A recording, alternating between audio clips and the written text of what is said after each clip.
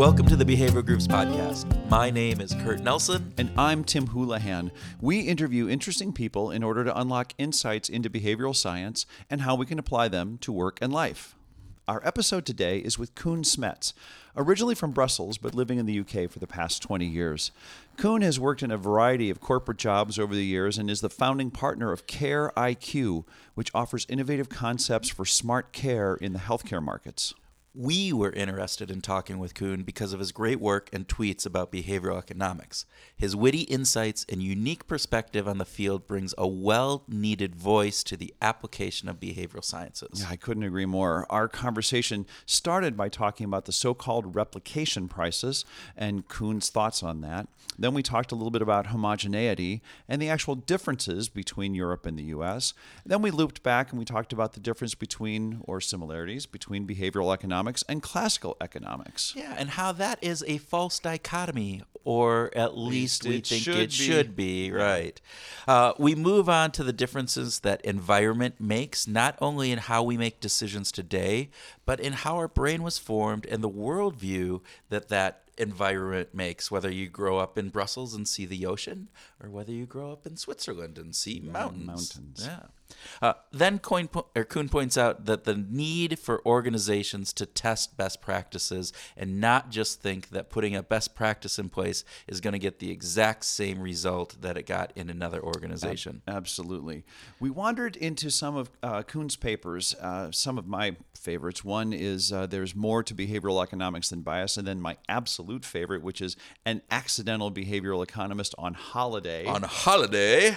Isn't that a vacation? It is in the U.S., okay. But in the rest of the entire world, it's a holiday. And but this paper spoke to his insights on what it's like going to the same seaside town in the same flat year after year, and then noticing what happens to the surrounding businesses when a patisserie closes, or how the cost of street parking affects traffic and shopping, or how reputation and risk go together. Yeah, cool stuff. Of course, Tim made sure that we ended up talking about music, which in this case was about jazz.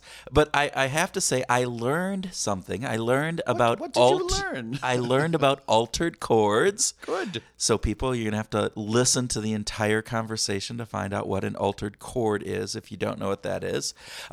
So with that, sit back, relax, and enjoy our conversation with Koen Smets. Welcome, Koen Smets, to our Behavioral Groups podcast this morning. Well, thank you, and thanks for inviting me. It's a great honor to be here with you. We are super excited to have you on the show today, and we always begin with a speed round where we just ask random questions. Want your quick, short responses on these, so if you're ready to go. I was already afraid of that, but yes, I'm ready. Most of our guests are. So I'll start here. Bike or unicycle? Unicycle. What's the best advice you got from your mother? Be good. Okay. You a coffee drinker or a tea drinker? Mostly tea. I'm in the UK. That's one of the reasons we asked it. Herbie Hancock or Chick Corea? Chick Corea. Says a lot right there. All right. Replication crisis, real or overblown? Overblown. All right. Let's dive right into that. Yeah. So help us understand. So why would you say that the replication crisis is overblown? What are some of the background on that? And for listeners who don't know, there has been over the past 4 or 5 years, maybe even a little bit longer, a number of researchers who have gone out and looked to replicate some of the more famous studies that have been done in psychology as well as in other sciences. And many times they find that they cannot reproduce the same findings that they have.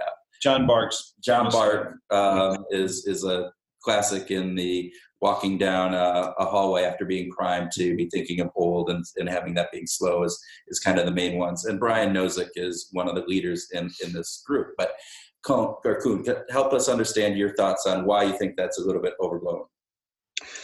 Well, I think there are a few angles to this. I think one is that in my view, in social sciences, it's very hard to control all the circumstances of any environment. And so if you do a replication, then can you really be in control of all the circumstances? And if you're not, then it is not unlikely that you will find something else has happened than in the first instance of an experiment.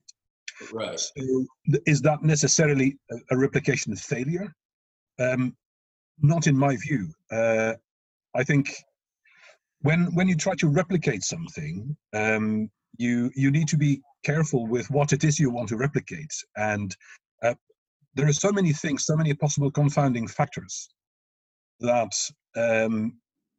my feeling is that to the term replication failure is wheeled out a bit too quickly.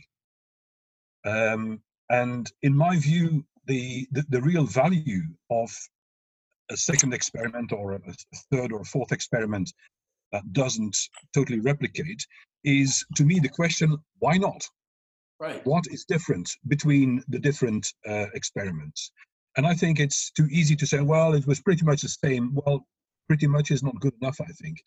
And to me, as a sort of an accidental student of human behavior, in a sense, I'm much more interested in what is not exactly as you expect it to be. And to me, that includes replication. Something that replicates, well, it's just another data point. It's great. So probably whatever the initial study did is a bit more likely now. But my sense, especially in the last couple of years, is that the replication crisis has kind of created tribes. You have the believers of the original idea, and then you have the people who are so happy that they managed to tear something down. And I don't think that is necessarily helpful for scientific progress and for the scientific method. I think we should be less bullshit about the original idea. Hey, this is fantastic, and yeah, look at this, how quirky and crazy we are. But we should also not be as stark at the first non-replication of something and say, oh, look, this original thing was a complete load of BS. I think we need to be more nuanced on both sides, and then I think we will learn a lot more.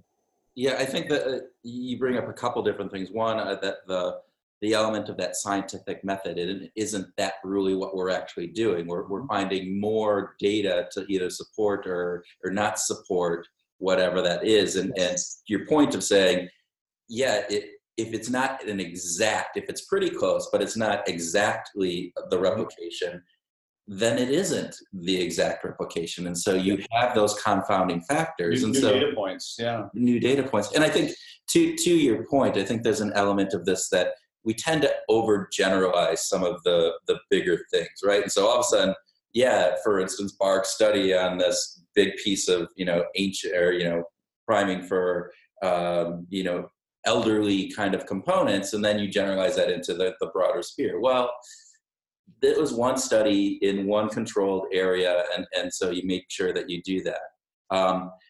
There was a hidden brain segment, and I don't know if you would have, but again, it was they brought up the research by Shi, Hackney, and Amity. I think I just messed up their names, but it was about priming for either your gender, so female on taking a math test, or on your ethnicity. Yeah, I know the study you refer to, yes. Yeah, and so they found, in the original study, they found that when they primed for gender, women performed less well on a math test, and when they primed for ethnicity, Asian women, scored better. And then they replicated it, and it was Brian Nozick did this. And what was really interesting was in Georgia, they did 2 replication studies, one in Georgia and one in California. Mm-hmm. And the one in California didn't support the original. It found absolutely no thing. But the one in Georgia did support it. Mm-hmm. So again, to your point, well, what is the culture in Georgia versus the culture in California? Absolutely. I think culture is an important thing, and maybe this is something that us Europeans have as an advantage compared to many Americans. I mean, I've worked in probably 80% of all the European Union countries. And I mean, one of the things that doesn't cease to amaze me is I mean, I often do this kind of test when I'm going to another country. I sit on, say, on a terrace with a drink in the evening after a long day's work. I close my eyes and I ask myself, when you open your eyes, will you be able to tell which country you're in? And most of the time, I can. Yeah. So I think there are people who say, oh, well, Europe is kind of becoming one big homogeneous mass of something. Nothing of the kind, in my experience at least. So this cultural diversity between regions within one country, but certainly between the Nordic countries and the Mediterranean countries and so on, all of that, I think, plays often a hidden part in creating a context, and this may influence why something works or not. And I think unless you're aware of that, you will easily be tripped up by a non-replication for a cultural factor that you're simply blind to.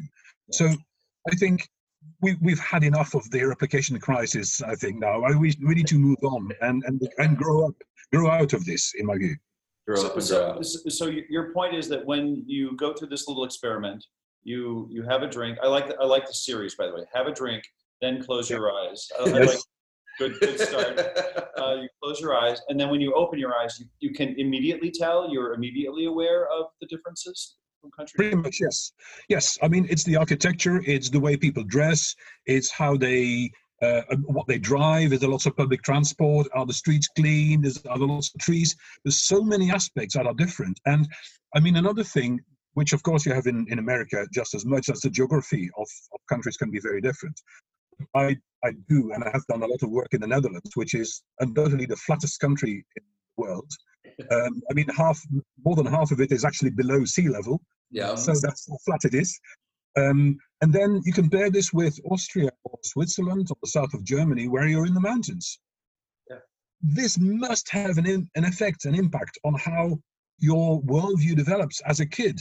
You grow up and you can see 20 miles. I mean, all you can see is fields and the occasional tree in the Netherlands. And if you grow up in Zurich, then you look out of the window and you see a big mountain. You look through the back window, you see another big mountain. That's the kind of thing that shapes you in ways that you do not even realize. And in that light, I think it's not surprising that whatever experiment in social sciences you come up with is affected by those kind of influences. Right. And I think the couple pieces there that I just wanted to touch on. One is that in America, I think to your point, because we have this country that is supposedly one big country, as opposed to Europe where you got multiple countries, different languages and all the stuff that you talked about, we tend to assume that everybody's the same. And yet, I know when I go to New Orleans, or I go to San Diego, or I go to someplace out in Wyoming, they're very different cultures, but we don't necessarily take that into consideration as much as. And yet, one of my big complaints about travel today is that you can go to any of the big cities. You can go to Boston or New York or Atlanta or Los Angeles or Houston, and you're going to see the same Starbucks and Gap and Pottery Barn and the same retailers occupy those spaces in a way that I think is just, we're losing any kind of cultural diversity within the United States that once existed. Yeah, to a degree. I mean, as I said, this idea that there's some homogenization in Europe is alive here as well. Of course, the difference in languages is a big barrier to that. It's not going to happen. We're not all going to start speaking English, certainly not after Brexit, French or some other language. I once toyed with the idea of writing a novel on the adventures of a guy who was tasked by the European Commission to prepare for the whole of Europe to speak Dutch. It's a crazy idea, but I don't think that's happening. And one of the nice things I think in Europe is that you can get some wine with McDonald's in France, because the French would not accept to go out for a meal and not have access to wine. So I think it's really nice to get McDonald's, yes, but it's McDonald's French style, or it's in Holland. Another thing, I don't know whether either of you have ever been to the Netherlands, but they have a weird delicacy there called croquettes. It's basically some kind of thickened meat stew rolled in breadcrumbs and deep fried. Now you can get a mac croquette in the Netherlands. It's basically a bun with a flat croquette. I love it. But you can only get it in the Netherlands. And I think this kind of localization of global stuff is what's happening. And I think it's great, this diversity. I think diversity is the secret weapon of us humans. It's because we are so diverse that we survive and we thrive in the way that we have more than any other species. So we talk about how there's additional tribalization. There's more sub-tribalization going on. Do you think it is just a natural form of the human condition to bifurcate from whatever group was? I think about religion and faith, and if we follow the Judeo-Christian story, we start with Judaism, and then there's a branch that comes off for Christianity, and then during the Reformation, Christianity breaks into a Protestantism in a variety of different ways, and today there are hundreds and hundreds of different denominations of Christianity within the United States. Do you think that this is just a natural element of the human form, or is it possible we'll go back to something that's more less diverse? I think it's probably a pendulum movement. I think it sort of swings one way and then swings back a bit the other way. I don't think we will move to some true homogeneity. I think there's too many things that different people are different in. Taste of music, taste in food, cultural affiliation, political affiliation, all that. I think when I talk about the pendulum, I think it's probably more about how this manifests itself. I think, well, I live in a country which was not that long ago still partially torn by, at least nominally, religious strife in Northern Ireland. Although we should not exaggerate this. I think it's not as if the Protestants and the Anglicans could really fighting all the time. There was a lot of politics and even crime involved, sort of drug smuggling and weapon smuggling and all that kind of thing.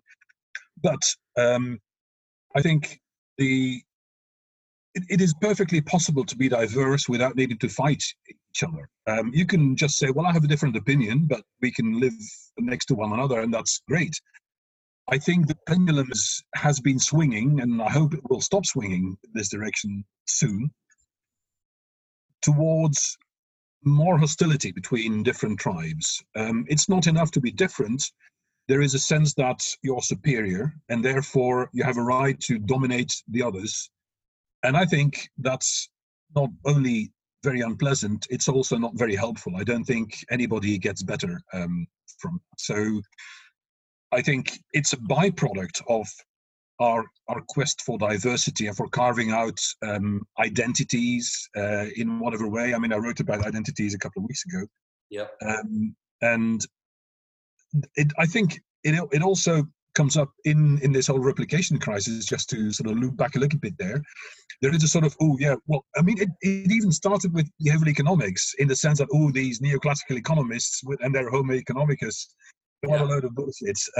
Let's just topple that and come up with something else. Well, I mean, to me, I'm more of the sort of I'm more a kind of integrating kind of person. Okay, we've got this, we've got something else. Well, there's probably some truth in both. Let's see if we can combine this into something useful. And that applies as much in terms of philosophy and religion as in social sciences or just societal stuff, let's say. Have you read any of Jonathan Haidt's work on his The Righteous Mind, or any of that work where he's talking about the moral moral sediments, or the moral sentiments? Yes. And the different components of which he's breaking it down around politics, and particularly U.S. politics. But there's the underlying innate moral components of fairness and sanctity, and I forget what some of the others are, but which again lends itself into some forms of tribalism around your beliefs around each of those. And yet, we look at this, we all have them, we just have them in different degrees. And so it lends itself to, again, maybe some of that integration and more of the homogeny if we can focus on what's the same as opposed to focusing on what's different. Anyway, just wondering if you had read any of his work. Yeah, and I think that's right. I think we have so much more in common. I mean, at the end of the day, we're all striving to be happy and to have a good life. And there are different ways of doing this. There's no point in trying to insist it has to be done this way or the other way. I mean, I remember at a few years back in South Park, I think the exact circumstances, but there's 3 tribes of atheists. They all go back to Richard Dawkins, but they interpret it in different ways, and they sort of fight it. And it is absolutely hilarious how the maker of the South Park think this. I mean, they just sort of send us as a whole human race up with these cartoons, and I think they hold us up a mirror, and I think we should just even learn from that. I mean, by the way, I think South Park is a great source of wisdom for me. Well, South Park and The Simpsons, I think, both are these cartoons that kind of point out these natural weirdness of human nature that we are. And we're not just good, we're good enough. so anyway. I want to get back to this environment question. Because the complexity in replication is one thing. But environment, as you said, the difference between, say, growing up in Rotterdam and being able to see for miles and miles and miles versus growing up in Zurich, where all you're seeing are these mountains. How much of geographical diversity and environment is influential versus the life in our home and the way that we actually grow up? What do you think what do you think the influence is? I think it's hard to disentangle it all. My hunch is that we get a lot from our very early years. That's when you get some real sense of the world. And I think maybe, and don't quote me on this, I don't have any grounding in psychology and even less in developmental psychology. But I think as a kid, there is not much there yet. So there's lots of space to put thoughts in, and therefore the thoughts take a lot of space in your mind. And as you grow older, then it gets sort of cut down to size and other things come in. But it's the bits that happen first that are perhaps most momentous and most profound in shaping your view of the world and your sense of right and wrong, those kind of things. And I think part of that is it mountains or is it flat fields? Another part of it is what kind of family are we? Do we look after each other? Is it a big family, a small family? Are parents strict? Are they more sort of laid back? All these kind of things. I think it all sort of melts together in one big soup, in a sense. I'm mixing my metaphors here. But I think it's hard to disentangle sort of family situation and geography, for instance. But I did some work with the European Commission, as it happens, nearly 20 years ago, on technology transfer between European countries. Okay. And to see how people develop technology, share it out, and adopt it. And part of that was looking at the different cultures. Then, of course, you see that in Southern Europe, people are more family-oriented than in North of Europe. And I mean extended family, not the single household, but the cousins and the uncles and aunts and everything. And I don't think that is by design. It's just by osmosis. You pick that up. And therefore, your affinity with family and family values and taking the side of a family member in a conflict with somebody else will be stronger on average in Southern European countries than it is in Northern European countries. Well, and you do a lot of work with organizational development. Mm-hmm. And so does that bleed into organizations? Is there something else? Also? Absolutely. And I think that maybe that's also one of the reasons why I'm kind of I have a bit of a downer on this replication crisis, because in organization development, you can't just take something that worked with your previous client and your current client. I mean, obviously, there is such a thing as organizational culture. It's hard to grasp. It's like the judge in the Sanity case. I can't describe it, but I know it when I see it. Culture is. So I think, I mean, to me, this is so natural that you have to almost start from first principles every time you go to a client. You need to understand how they tick. Is it a long-standing business? Is it a relatively young business? What management style? Is this with lots of people that have been there for a long time, so quite sort of steady and stable, or is there lots of in and out? All these kind of things. What industry are they working in? Are they working in a consumer industry where they're kind of used to responding very quickly? I worked with a company that enriches uranium. Mm-hmm. They have an order book stretching out 30 years into the future. 30 years. Can you imagine what that does to the way the company works? So people are out there selling capacity that will be used in 30 years' time. Yeah. Now, that is extreme, but it's the kind of thing that inevitably shapes the organization. So if you want to move something there, you need a different kind of force than if you work with a fast-moving consumer goods company. Yeah, let's just say that the people at Google don't have those same considerations. No, exactly. I mean, 30 years is like forever. It's unimaginable. And so all these things shape the context. And I think they will moderate and modulate whatever you want to do. And they may make it fail. So you come with something that you say, hey, this worked really well with company A, B, and C in the past. This is company D. This is going to work here as well. And it doesn't. Yeah. And then you need to figure out, well, how come? And then, you see, oh, yeah, that's probably why. Yeah, I mean, that's the way they work together. I didn't quite spot it early enough.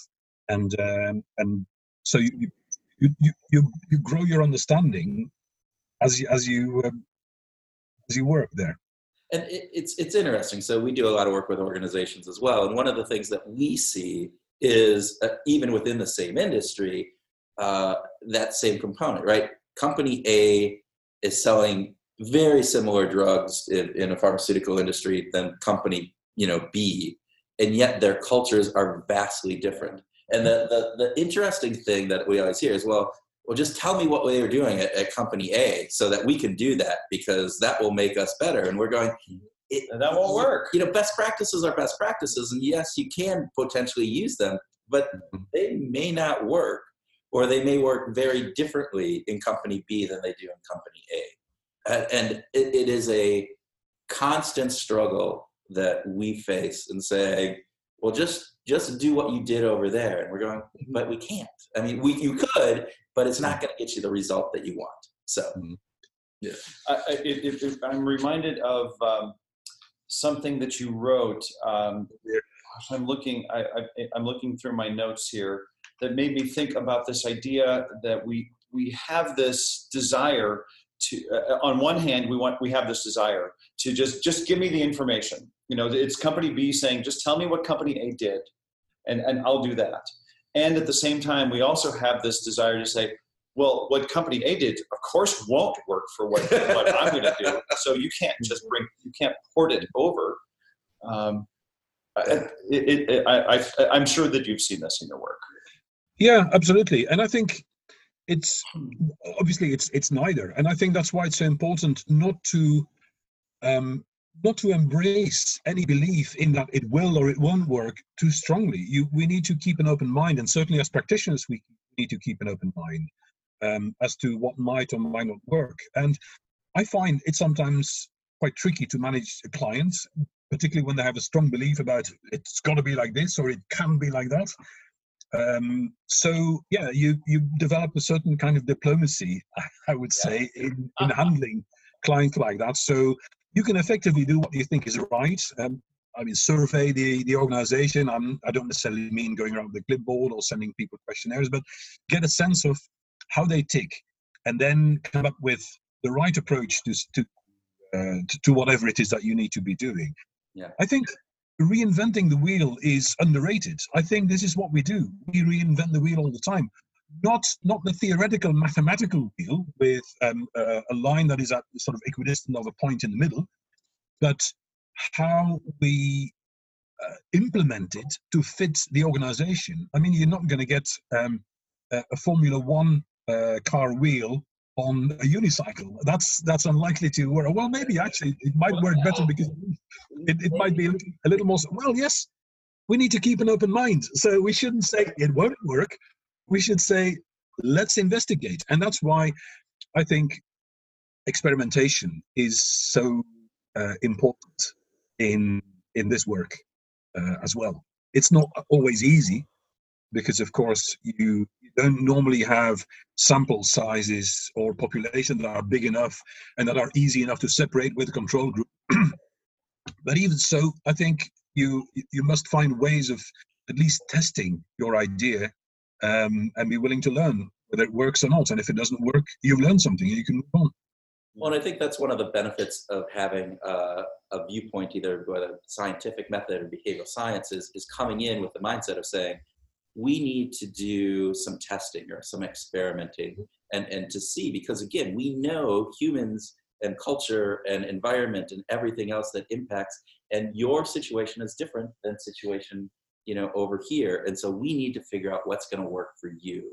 And it's always amazing. I mean, even, as you look at some work that has been done and you say, wow, they changed just a few things. We just did an interview with Sarita Parikh, who is doing some work around improving the GED and getting people to continue on with their GED program. And they had done all this work with organizations that were doing this, and they put that in on their big thing, and they had redone their website, all this stuff. She's looking forward to, we had done all the right things. And then they got the first research back and it was no effect. Mm-hmm. And it's like, but then, they started experimenting and they tweaked just a few things. And all of a sudden they saw the results go up. But it was, again, you could have just left it there and said, it's a failure. But what they did is they kept trying and iterating. So, yeah. And I think in a sense, in a way, I prefer things to go wrong because then it forces you to ask the question, why not? Why did it not work? If it does work, of course it works. I'm such a genius. I came up with the greatest idea. So it works. And I think you learn more from when it fails than when it works well. So what got you interested in the behavioral sciences? Yeah, you have an engineering background, right? Yeah, you're an engineer by training. Yes, I am. And I rolled into management consultancy also almost by mistake. I joined a technical consultancy, assuming I was going to do some lab-based work and write software and stuff like that. But then this developed more into how do you get people working in product development to interface better with marketing and with manufacturing, and so that then became business process re-engineering. The word engineering in there, that's something for me. So I got it to that. But then as an engineer, you have kind of a bit of naive view of how organizations work. You look at the organization structure and you look at the arrows going between people and between the different departments. And then you find it doesn't quite work according to your expectations. And that's when this is a good 20, 25 years ago that I realized there was this sort of hidden dimension that I was unaware of, or at least not very familiar with. That's the people. And if you want to have a different result, you need to get people to change. You need them to do things differently. And that then became an ever bigger fascination. And that process is ongoing. Why do people do what they do? Why do they make the choice they make, and so on? And I'm still looking for the answer. I mean, there is not a single answer. I'm still looking to understand that better. And obviously, in my work, it's primarily in organizational change. When you have a restructuring or some kind of external or internally imposed change, whether it's a new software system or some kind of organizational moves, you want people to do things differently. And then how do you get them to do that? And interestingly, my first steps there were using insights from conventional economics rather than behavioral economics. Okay. I was looking at the sort of neoclassical view, if you like. Well, there are costs to something and benefits, and we weigh them up, and then we decide, well, it's worth it, so I'll do this, or it's not worth it, so I won't do it, and I will do something else. And that works to some extent, but only to some extent. And that was sort of the late 90s, early 2000s, when behavioral sciences began to penetrate, I wouldn't say the mainstream, but certainly began to show up at the edges of my peripheral sight, so to speak. And that was kind of the missing piece of the jigsaw. I'm still a great believer. I'm an accidental economist just as much as an accidental behavioral economist. So I'm still using insights from conventional economics in the sense that people make rational decisions a lot of the time. And often when they don't make the right decision or the decision you want is because they don't have the right information or they don't interpret it in the right way, but the mechanism itself is there. But then alongside, you've got other aspects like sort of beliefs where people simply don't weigh up anything at all and they just blindly follow a particular route because they think that is right. That's the only right way to do things. Or you have the sort of where people have weak preferences, just do whatever other people do or whatever is easiest, and that's where you get into the whole choice architecture.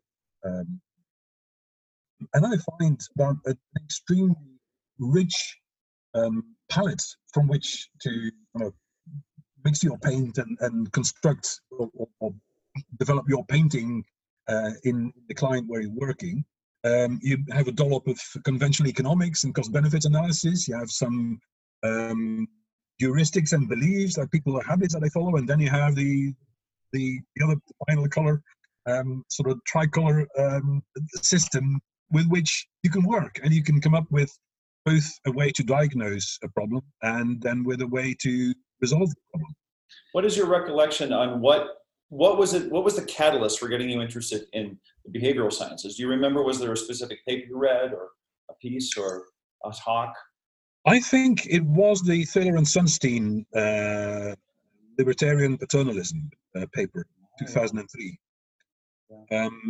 Because at the time, I mean, obviously, when you work in organization development, in organization development, it's often translated as imposed change or desired change. So do you want to tell people what to do, or do you want them to want to change? And there is a sort of dichotomy, that kind of dichotomy you find in nudging as well. I mean, they libertarian paternalism is kind of an oxymoron.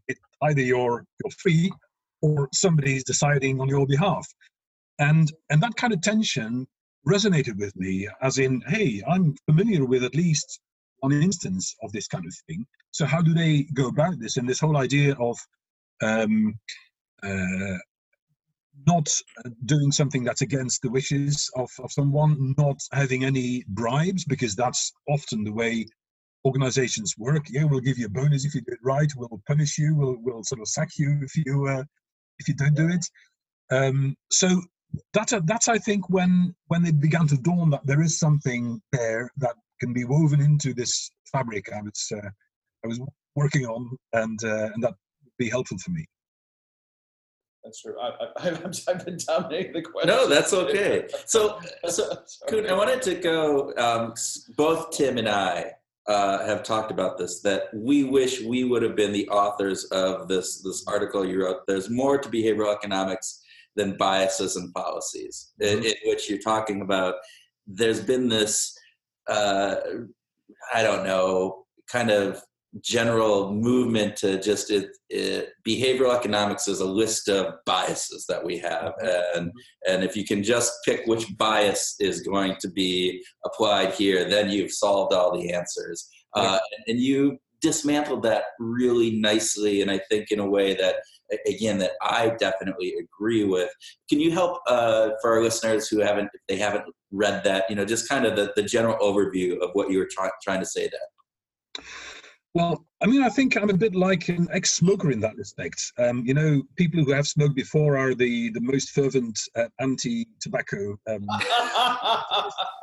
And I was taken in by some of these biases. I mean, you read Predictably Irrational and the other books by Ariely and sort of popular science type books, and you see this array of biases and fallacies, and you think, bloody hell! I mean, what are we doing here? We're wrong.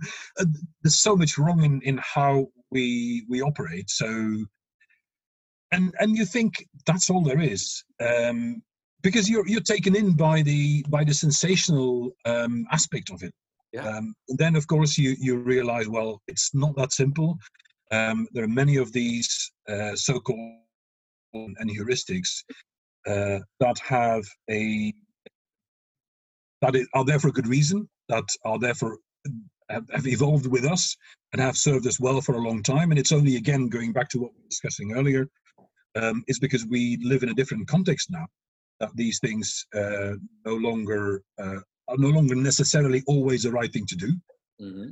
But there's much more nuance to the picture than just this whole stack of fallacies and biases. Yeah, you wrote that a widespread misconception is that biases explain and produce behavior. Yes. Yeah. But they don't. Yeah. No, of course, it's not because of confirmation bias. Confirmation bias is just the name you give to a certain behavioral pattern. Yeah. So we've given it names, and it's a bit like trying to learn a language from a dictionary. I know the translation of all these words, and now I can write poetry in Armenian or something. So it's that's not how it works. So you really need to get the context of it all. Yeah. And I think I was kind of happy with the increased attention that behavioral economics and behavioral science was getting in the media, so let's say 4 or 5 years ago and beyond. But it's been trivialized. And I'm not sure that's a good development. So I wish we could turn back the clock a little bit and say, hold on, we've got enough now. I mean, people have some idea what it is. Let's stop now and stop popularizing this sort of 5 ways why you will never do X or Y. 7 insights from behavioral sciences that will give you a better love life, and I mean all that kind of stuff. The Cosmo, headline that it becomes. So much crap out there. Yeah. So, what do you think about Richard Thaler winning the Nobel Prize in economics? Then is that a good thing for the behavioral sciences? Is it more getting into what you're talking about, where we tend to just take a couple? Nudging is now the new black. Well, I think we should not overestimate the impact of a Nobel Prize on society as a whole. I think the Nobel Prizes have just been or are being announced one after the other this week. People say, "Oh, yeah, another woman, fantastic," which is all great. But ask people in the street in 2 weeks' time who won the Nobel Peace Prize today, people will not remember and will not care one jot most of the time. So I don't think, in the wider scheme of things, Thaler's Nobel Prize has made all that much difference. Within the field of economics, I think it has. It has, in a sense, cemented what started with Kahneman, of course, in 2002. Well, he was not even an economist winning the Nobel Prize, so there's hope for me. There you go. Yes, there is. But in all seriousness, I think it's kind of underscored that behavioral economics is a thing within economics. That said, I think Thaler writes it in Misbehaving as well. He sees behavioral economics being subsumed.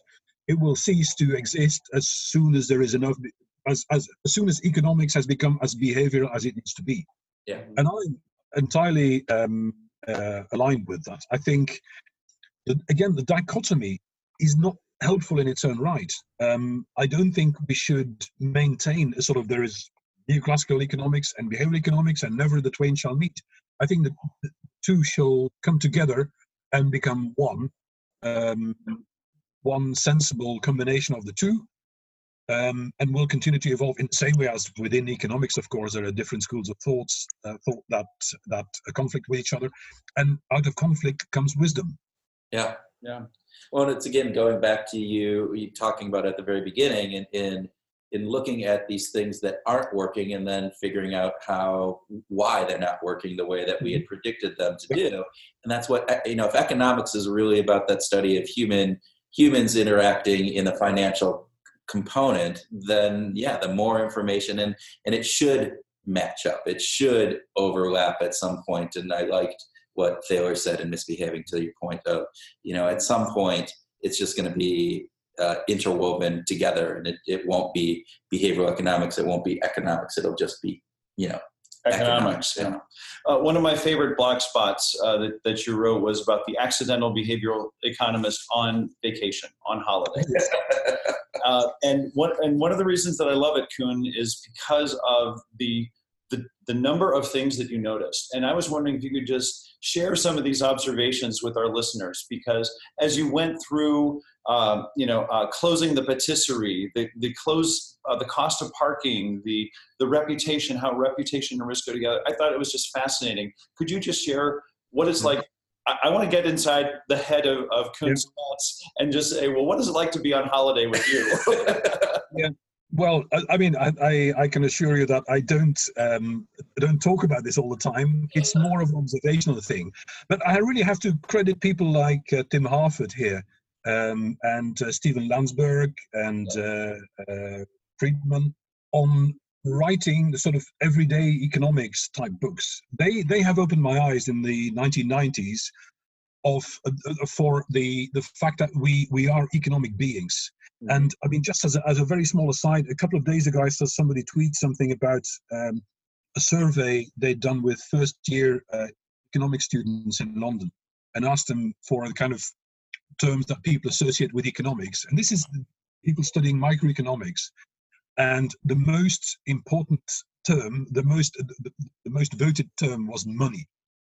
And I think you just alluded to it as well. And I mean, my heart sank, because I think economics is about so much more than money. It really is about human interaction. Yeah. It's about the kind of the stuff we trade, including reputation, including leisure time, including attention, including friendship. I mean, all these things are all part of how we weigh up the things that we do. And so when I'm on holiday, especially I'm often going back to Belgium, you see the kind of behavior that you think, that's interesting. Why would people do this? I mean, one of the things I described, I think, was a car being parked on the street, and central parking is very expensive. And then you see, well, I mean, it's going to cost the guy 20 or 25 euros a day to park the car. And every morning we went to the shop to get our pastries, and the car was in exactly the same position. So that car was parked there, probably within walking distance of the front door of where these people were staying. It was a German car, so it was definitely holidaymakers. And they were paying 25 euros a day for the car to be parked there without using it. So why would people do this?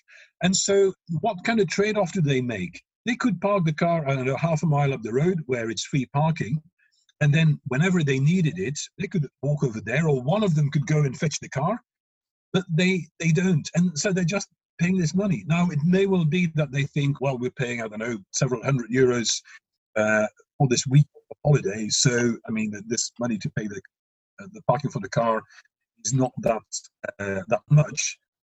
But even so, if you add it up, I know a week at 20 euros a day, it's 140 euros. It's like $170, $180. Yeah, it's not peanuts. You could have a nice meal with that, or lots of ice cream on the seaside or whatever. And so have these people really thought about this, or is it just some kind of knee-jerk reaction? We must believe, if you like, we must have the car close to our front door, and we'll just pay whatever we need to pay for it.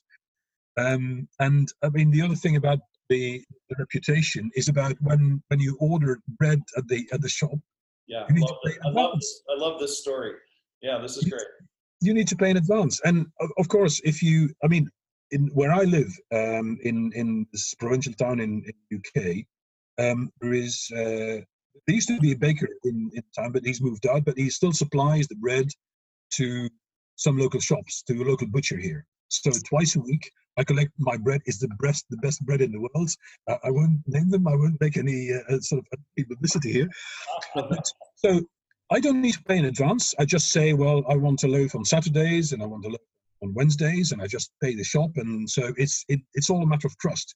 Now, in this seaside town, if you want to order some bread rolls, some rolls, or some bread or something special, you need to pay up front. Why? Because you don't have a reputation there, and you can't get away with it. So they don't trust you. Whereas here there is trust. And again, this is an interesting observation, I think, for an accidental behavioral economist, to see how shopkeepers and tourists adopt different ways of interacting in a different environment. Yep. Yeah, I mean, there's other things as well. There was this business about the bins being removed and the cost of that, because of course, in again, another thing, in Belgium, you need to pay for trash by buying bags. Expensive. So they're ordinary plastic bags, but you need to buy the right bag with the right inscription. It costs money. But when you're on holiday, of course, it doesn't work like that, because you're there for a week. Trash is collected on a Tuesday, but you're there until Saturday. So what do you do with the trash? So what people used to do is just sort of pack it up and under cover of darkness, go to the nearest bin and stuff their trash in a public bin. And so the municipality thought, well, we can't have this. You know what? We're just going to remove all the bins. So and then, of course, yes, people are now obliged to take their trash home. But of course, there is lots of littering because there are no bins. And so they have to employ larger teams to come and tidy the streets every morning. So is this wise thinking? I don't know. But it is intriguing to see the kind of guerrilla that takes place between the town and the tourists around trash. Yeah, the unintended consequences of that. It's interesting because you talk about the difference of like being in your home and how you show up at holiday, and it gets into, you just wrote a blog about self-identity, and we've done some work with self-schemas, and you show up differently at your family than you do at work, and you have a different mindset of how that plays out. But you do have a different self-identity of yourself when you're on vacation. And so to your point, that the people from Germany with that parked car might have been in a hole, at home, they might have never, ever done that. But because they were on holiday, that could definitely be, well, it's okay now because this is our identity and we're free spirits. And so and that gets into economic utility, and it gets into a whole number of other factors. And so it's fascinating stuff. So can we talk about music? Can we talk about jazz? Can we talk about the altered chord? I want to hear about your life, or what did you say? When you grow up, you want to be a jazz musician. Yes, that's right. So was music your first love? It probably was. Yes. Yes, the first girl I had a crush on. I must have been about 6, but I think I was in love with music before then. That's terrific. And tell us about your affection for jazz specifically.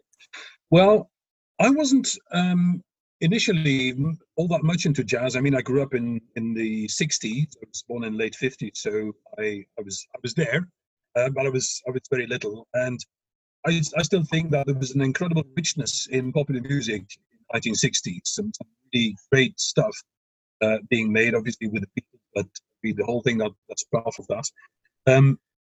Later on, I started exploring and discovering, I mean, particularly through jazz rock, then getting into jazz.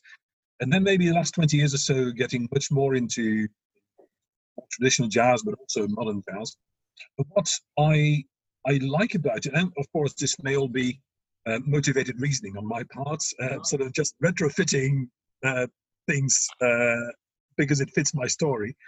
But I think in jazz, mostly you have a groove, and that's it's the thing that gives you stability. It gives you something to hold on to. And then you've got stuff happening on top, and you've got your progressions, and they may be a bit unusual. Ooh, which way is it going here? And then you got your improv, and then you got your altered chords in there. You got your dissonance and your consonants, and I think it is very much a metaphor of life. I think if you look at it that way, I'm really conscious that I'm retrofitting it to my perspective of life, but it's still, I think, is relevant to me. And I once wrote a client report. This was a unit in Philips, which no longer exists right now, so I can really about it. But it was a bit of a maverick unit. They were at the time developing the DVD recording technology. Okay, right. Yeah, Philips was one of the pioneers in DVD development. Yeah, exactly. And they were a bit different. I mean, they didn't quite fit in the sort of corporate giant. And their boss was a bit of a maverick, and the team around him was a bit. But of course, they needed to conform to certain corporate processes in order to survive and thrive. And I don't normally do this, but I gave the report a title, and I called it "Conducting a Jazz Symphony." Oh. So, to reflect, I mean, a symphony orchestra is quite big, and of course needs a certain degree of discipline more than a three-piece jazz trio. Mm-hmm. But it's still, in that context, needed the freedom to experiment and to try things out and to improvise. And to me, that title, I mean, it just came to me in a flash. It's not something I've been pondering on for a long time, but it seemed to capture the tension that these guys needed to manage really well. And so that jazziness, I like to bring in my work as well, in order to help clients break out of the straitjackets of corporate procedures and corporate assumptions and structures. So for us non-musical people, help me understand what an altered chord actually is. What is an altered chord? I don't know. Either of you. You guys are both musicians here. Koen is our guest. Well, I mean, as the name says, you alter certain notes in a chord. You have an ordinary chord. I mean, it's the kind of thing that if you sit in front of a piano keyboard, you play C, E, G, C, and that sounds nice. Yeah. But it sounds a bit boring. And then so it's four notes. Well, it's like the consonant, right? It's dominant, so it's easy. Yeah, and then you start. If you start moving some notes around, then you start creating dissonance, but it's mellifluous dissonance. It sounds good. Now that is, of course, a matter of taste. I think what we today think sounds good, people 100 years ago would not have agreed with. Okay. There is an evolution in our musical ability, even in general terms, the kind of stuff that we are familiar with. So we are more tolerant, I think, of dissonance than people were 100 or 200 years ago, and you hear it in classical as well. But to me, the altered chord is a way of expressing the value of diversity and the richness diversity can create. So if you don't stick to your 1-3-5 construction of a chord, you create something that sounds more interesting and much richer. And I think we can do the same thing in organizations. So I make altered chords all the time when I and that's why your life is so rich. That's just because I don't know. But so on that, and this is going down a rabbit hole here. There was. Do you need to have a level of expertise? And we've talked about this before, where the beginner is going to be playing just straight chords, and are they able to do an altered chord that, to your point, Koen, sounds good, or is it just going to be a mistake then? And at what level do you need to get until that time comes when the altered chord is actually intentional and not a mistake? And you can take the same thing for your life metaphor, right? And so how much do you have to stay in that groove, which is what I understand, and how much then do you I'm not sure the distinction between intentionality and mistakenness is relevant, because who knows? If I'm playing, do you know whether I'm playing a mistake or whether it's intentional? That's a very good point. Yeah, and I mean, this is something that I think I may have picked this up at a very early presentation skills course when I first became a management consultant. When, of course, I mean, you've prepared your slides and your speech and everything, and you think, oh, what if I forget? And the tutor said, well, who knows that you've forgotten something? You're the only person who knows. And suddenly, I mean, this is like a sort of an incredible truth that dawned on me. Yes, of course.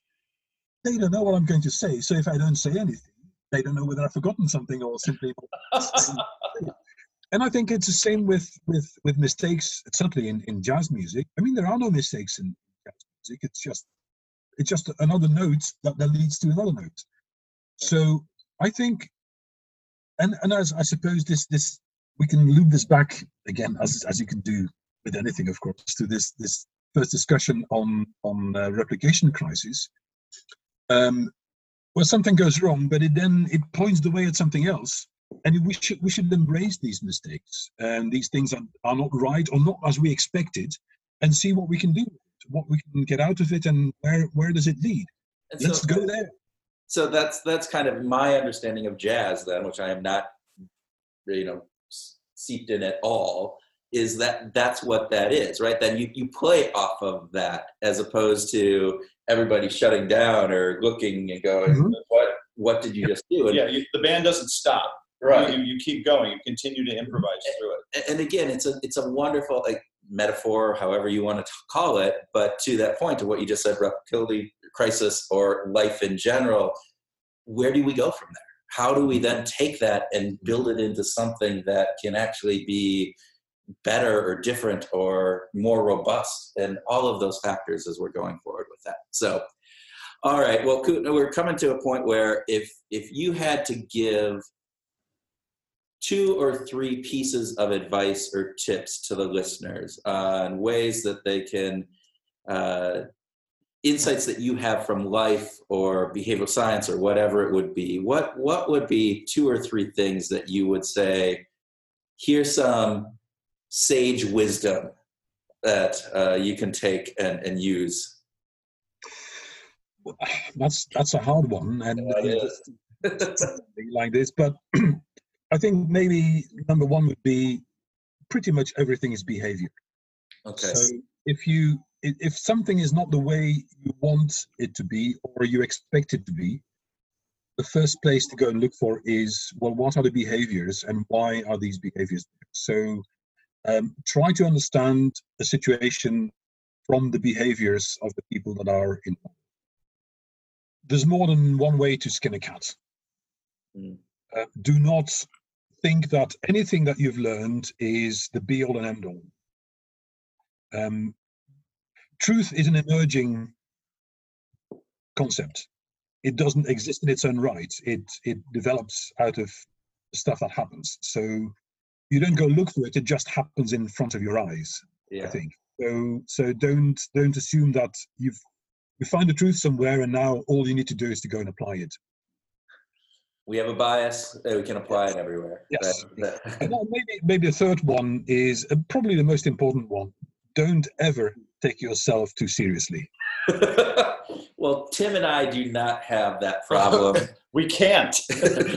we have too much in our way to ever take ourselves too seriously. I think that is some wonderful sage advice. So, Koen, thank you.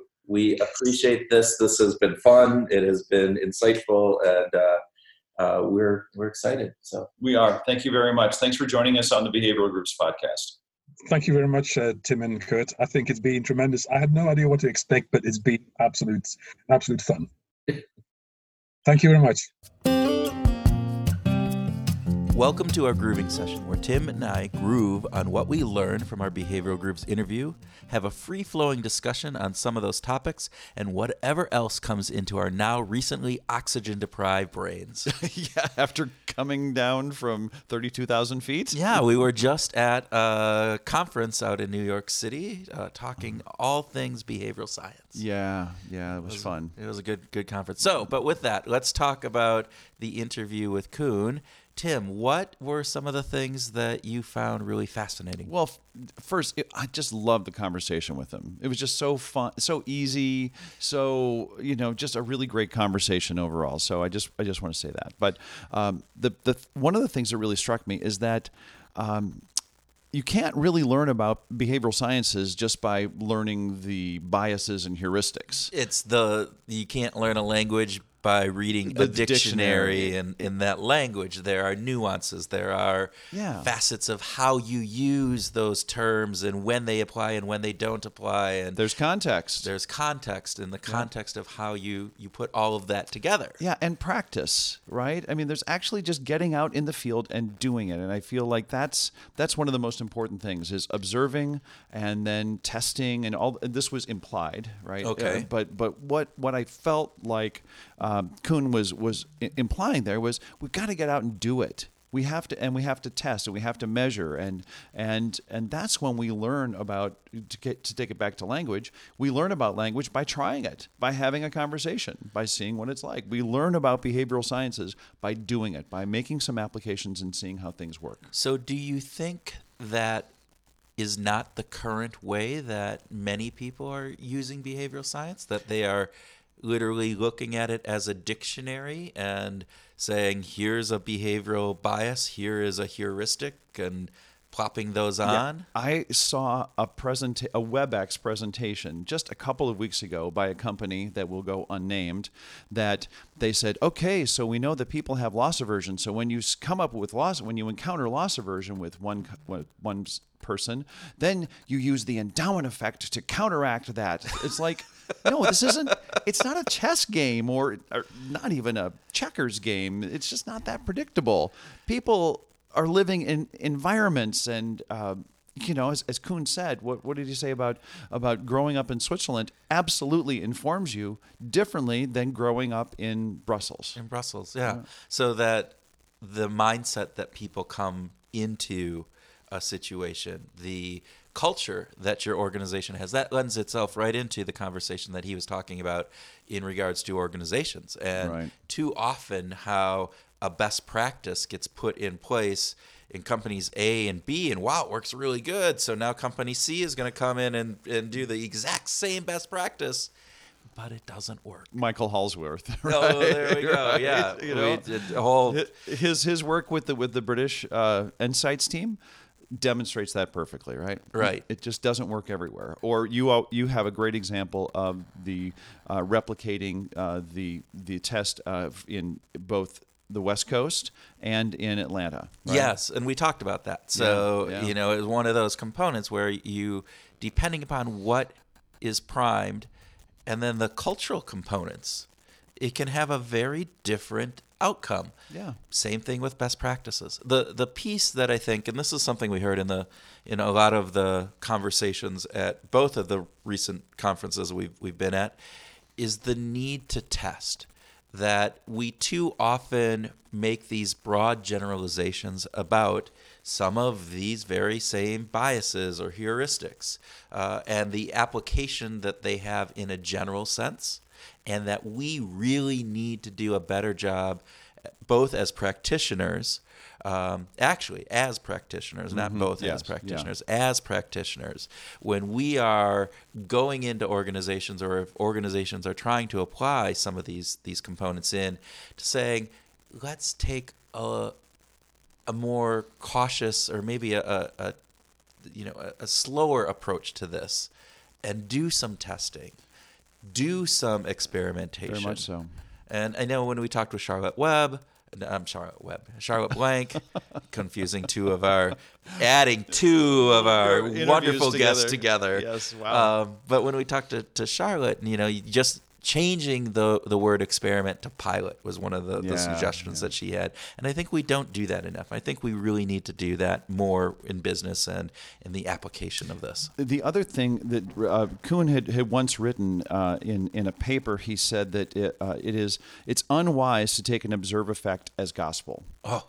And it is equally unwise to take a single failed replication as proof that what was originally observed doesn't exist. So just because there's different impact between the study in the West Coast and the study in Atlanta, Georgia, doesn't mean that it doesn't exist. Right, that is not that effect is real. That is not and so the replication crisis, so-called replication crisis, was another big thing. And I loved that component that you just said. And the way that we talked about this is saying, you have to replicate that experiment in such a way that it is almost exactly perfect in order to really make sure that it's a replication. Right. And so at the conference, I had the chance to walk with Bob Cialdini and talk with him. And so as part of that conversation, we brought this, we started talking about this. And it's topical for him. It was topical for him. Yeah. And we were talking about the fact that if you can't, we talked about the priming thing with John Barr, and how again it has the aging study where they prime them with age words and then measured how fast they walked down the hallway. And what he brought up, which I thought was really interesting, Cialdini brought up was, he said, look, what did they see out in the hallway? Did they get a subsequent prime? Either maybe before leaving the room, maybe there was a different picture up that caught people's attention that wasn't in the first study. Maybe there was a brighter lights, attractive person in the hallway that again changed their prime. So it's not knowing these things, and again, there's some truth in that. There's also this component where we tend to take these findings from these studies, these effects, and broadly generalize them across this wide swath of every known human in the world has this. And I would love to be able to do that. But I don't think we should, because the research doesn't necessarily point that out. And what I love about the replication crisis, so-called crisis, or any time that an experiment doesn't replicate exactly, is it lends itself to providing further insight into when and where that effect is working. Well said. And how it works. Yeah. And so this isn't a crisis. This is how science works. What did Edison say? After he finally found that piece of cotton filament that would keep the light bulb burning, he said, well, I've just discovered 10,000 ways to not keep a light bulb burning. Yeah. And those are important discoveries. They are important discoveries. It's one of those pieces. My gosh, that lack of oxygen is really it's hitting us both right now. So it doesn't help that we just downed a fifth of Jameson and it's midnight, but actually I just made that up. That wasn't true. We ought to do one of these after a fifth of Jameson at midnight. God. Would that not be fun? Would that not be either a total bomb or it would be the most wonderful grooving session ever? We need a good sound engineer for that one. Anyway, replication is really, I agree with Kuhn. I don't think it's a crisis. I agree with Bob Cialdini. I don't think it's a crisis. It's not. I think it is the scientific method working, and we are finding more information out about that. Okay. What was your number one thing that... I'm sorry, you just said a whole bunch of really cool things, but you had asked me, and then you just dogpiled onto my thing, and now I'm just asking you, what was your number one thing? Or did we already talk about it? Well, I think we talked about my number one thing. Okay, sorry. Yeah, the replication thing was my number one thing. All right. But my number two thing that I loved was the concept or metaphor of a jazz symphony. Now, again, I'm not the musician, so I had to really think about this. And you guys explained it really well. So this is where like opposites attract? Is that it? Well, I don't know about that. What I was thinking about was this fact, and you explained it really well, at least to me as we were talking about this, is that, experimentation and yet at the same time being directed. Yeah. And those two kind of are counterfactual or counterintuitive things. They can appear like they're opposite ends, but they don't have to be. And that's the cool thing about jazz, is that in jazz they work closely together. You have to have both. You have to agree that we're going to start with a form and we're going to go in this particular direction to start with, but then anything can happen. But isn't the symphony part of it being directed with a director who is leading it? Yes. And so the concept is you have this person leading things, but within that symphony there's experimentation that goes on, which lends itself into the whole concept of an altered chord. Altered chord. Back to the altered. You dig that. You dig the altered chord. I just think it's and again, we talked about this in the interview. Is an altered chord if it's just a mistake, or is it an altered chord only if it's intentionally altered? That's and interesting. Kuhn's top on that, or his thought was, doesn't matter. Right. Because the only person, at least in that jazz component where they do altered, where he was thinking about altered chords, is who knows if it was an accident. The only person that knows is you, the person who's actually doing it. But the listeners don't know. And so the end result is there. I don't know if I would take that analogy further out into other realms where you're trying to do an altered chord and say your design of an incentive program or something and adding in a slight twist or change. And if you did it by accident, I don't know. Now I'm thinking about that, and I might be, if it was an accident and it worked out well, maybe that's okay.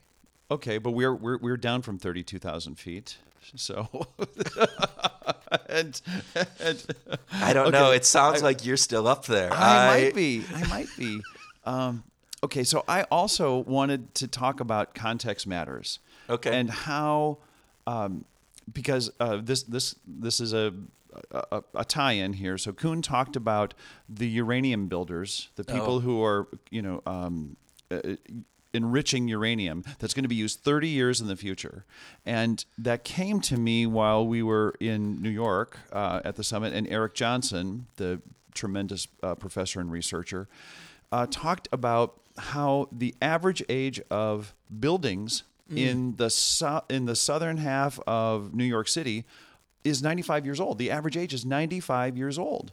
So buildings in New York City are old, and there's no way that for me, there's just no way to imagine that someone who's building a building today could say the infrastructure around it, the way people are use it, the number of people who will use it, heating, lighting, HVAC, the cars on the street, garbage collection, which in New York we talked about, right? And the fact that they throw the garbage out on the sidewalk, and I go, there was no design for that back when 150 years ago. Yeah. It just wasn't available. So context, so while it's great to think about the future, it's still really, really hard for us humans to get our heads around anything other than the present. Yeah.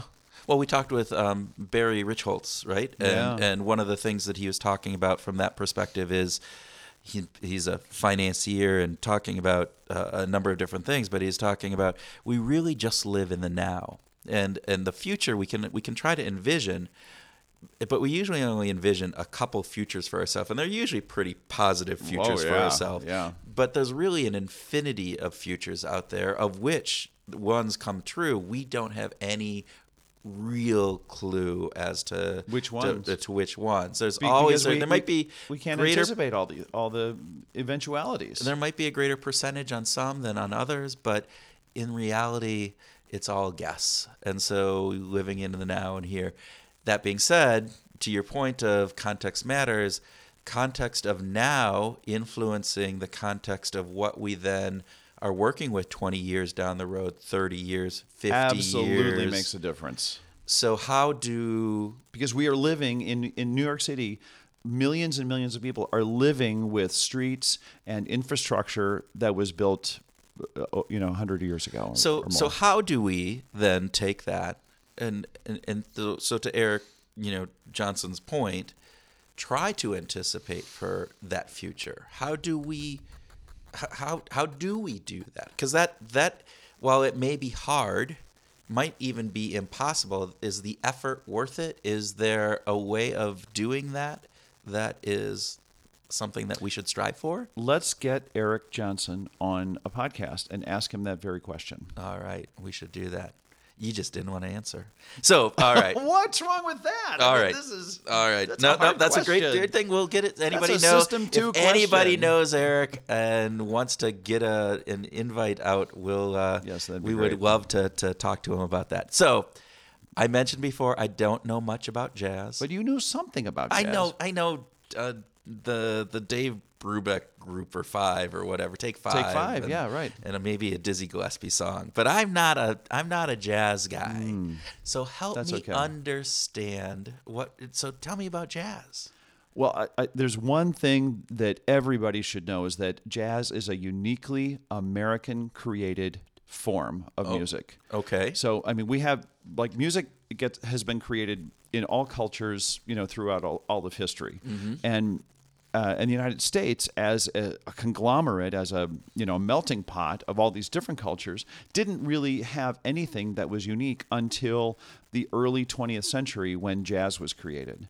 So that's really the United States' kind of only contribution to music. So jazz is jazz. So jazz is the basketball of sports. Of music, maybe. Well, right. So jazz is the basketball of music. There we go. Sorry, yeah. Because basketball didn't exist anywhere else. Where even American football is kind of a little thing off of rugby.